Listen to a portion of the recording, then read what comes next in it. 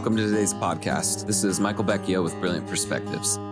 This episode is from our BTV Conference Highlights series. Here we feature clips from conferences Graham has done live on stages all around the world. In this series, Graham shares key truths that will help you establish your life in the new man and explore the territory given to you as a co-heir of the kingdom in Christ. You can watch this entire conference with the subscription to Brilliant TV, which also gives you unlimited access to the entire Brilliant Perspectives video library and ongoing weekly mentoring with Graham in our thriving member community. So check out subscribe.brillianttv.com to sign up or get more info. That's subscribe.brillianttv.com. Hey, thanks for tuning in with us. Here's Graham. Definition of hope. Hope is expectation. And expectation comes with an intensity of anticipation. It means to accept something from a prime source. To be confident in your thinking. To have an upgraded trust and faith. And to have this pleasurable anticipation of God regardless of circumstances. We can move in expectation because God has located us in the one place that generates and guarantees confident expectation. He put us into Jesus. I mean, it's a genius idea. It's a genius lifestyle. He put you into the one place where you're guaranteed to know the presence of God. He put you into Jesus. Put you into the one place. He put you into the one person that He adores. So when God looks at you in Christ, He loves you in exactly the same way that He loves Jesus. All of heaven is attracted to who Jesus is. You know, in the Old Testament, Joshua grew up with Moses. He served him all his life. He was in the tent of meeting. He was in the camp. He served him all his days. And when Moses was going up the mountain, Joshua went with him. And when Moses said, this is as far as you go, he waited 5 weeks, 5 days. And Joshua was the last person that Moses saw when he went up the mountain, and he was the first person he saw when he came down. Two of them were inseparable. Joshua was distraught when Moses died.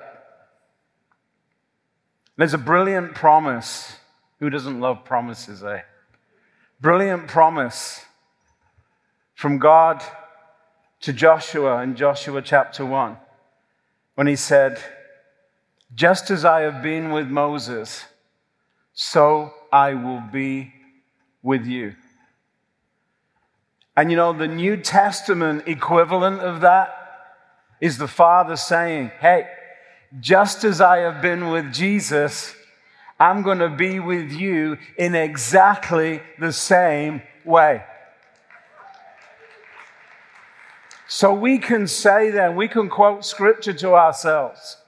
As He is, so am I in this world. We're not a people waiting to get to heaven before everything gets sorted out. Jesus already sorted you out. We're just waking up to what that really means. Just as the Father was with Jesus in His life on earth, so He plans to be with you in exactly the same way. That's expectation. Here's another expectation. One of the things, I adore so many things about the Lord. We could be here a month. One of my favorite things about God is He never changes. He says about Himself, hey, I'm the same. Yesterday, today, and all your tomorrows, I'll be exactly the same. I don't change.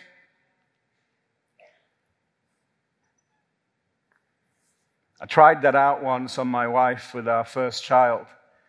When it came time to do the first diaper, I said, I'm a guy, I don't change.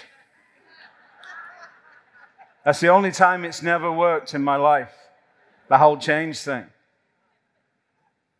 God looks at you and says, you need to understand, I don't change. I am the same towards you on your worst day as I am on your best. And when you're being followed around by the spirit of stupid, I will be exactly the same to you. I don't change. Stop treating me as though I'm changeable. I don't change. I will never change. And all your security and all your confidence is in the fact that I will never change the way I see you, the way I think about you, the way I talk to you, the way I feel about you, my passion for you, my will for you, my desire for you will never, ever change, and you can depend on it. Thank you for the golf clap. Seriously. I just told you one of the most vital, most important truths ever, and you give me a golf clap? Come on. This is Jesus we're talking about. I'll never change towards you. Even if you refuse to change, I still won't change. I'll always be believing the best. I'll always be planning. I'll always be scheming for you to grow up. I'll always be looking at you and saying, this is who you are. Don't you love the fact that God never calls you out on your stuff? He calls you up to your real identity. That's accountability. Accountability is calling somebody up to who they really are in Jesus and saying to them, dude, you don't have to do that because this is who you are. You don't have to behave like this is who you are. And what we're doing is we're saying, why don't you take responsibility for your blessing? Take responsibility for your favor. Take responsibility for your identity in Jesus, because as He is, so are you. So when God looks at us, all of these things are in His heart. And each of those things create a level of expectation in us because, thank God, He never changes towards me. There's nothing you can do that could make Him love you more. And there's nothing you can do that would make Him love you less. That's the truth that sets you free. That's who you really are. The old you died on a cross. And when Jesus rose from the dead, your old man didn't.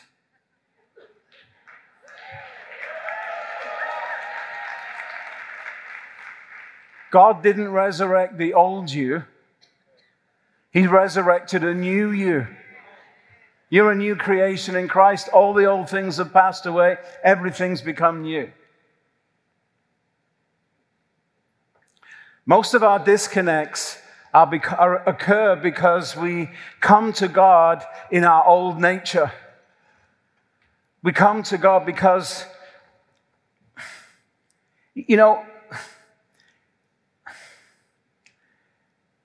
God is not sin conscious. Jesus dealt with sin once for all. He dealt with sin. For God to be sin conscious, He would have to tread underfoot the cross of Jesus. He's not sin conscious because He's not an evangelical. And He's not a charismatic either. And He's not a weird Pentecostal person. And He's not a Presbyterian or a Baptist or a Methodist or any otherist.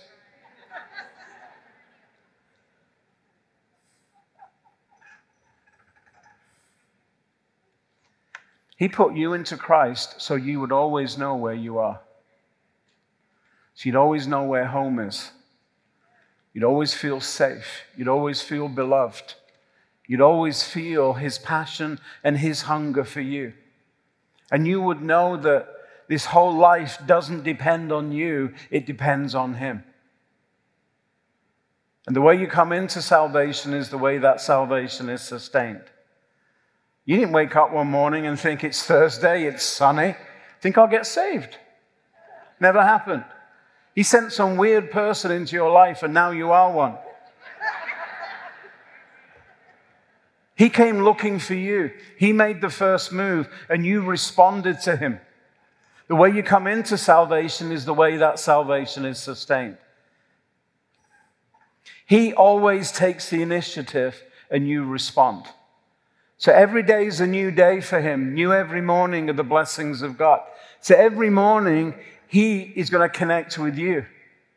And your job is to respond to that connect. That's expectation.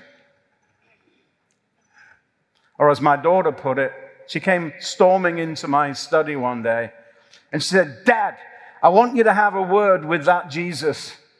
I went, what's he done now? She said, Dad, he's making a move on me. That Jesus is making a move on me. See, she understood it. God always initiates. He always makes the first move. And she had an expectation of that. She just didn't like the move he was making. Because he was making a move that would have upgraded her and she would have lost a few things and she hadn't quite taken hold of all the things that she would gain. You ever been in that place? Yeah, you think God is some like spoiler maniac or something who wants to take stuff away from you and make you miserable. That was a nervous laugh. Did you hear that one?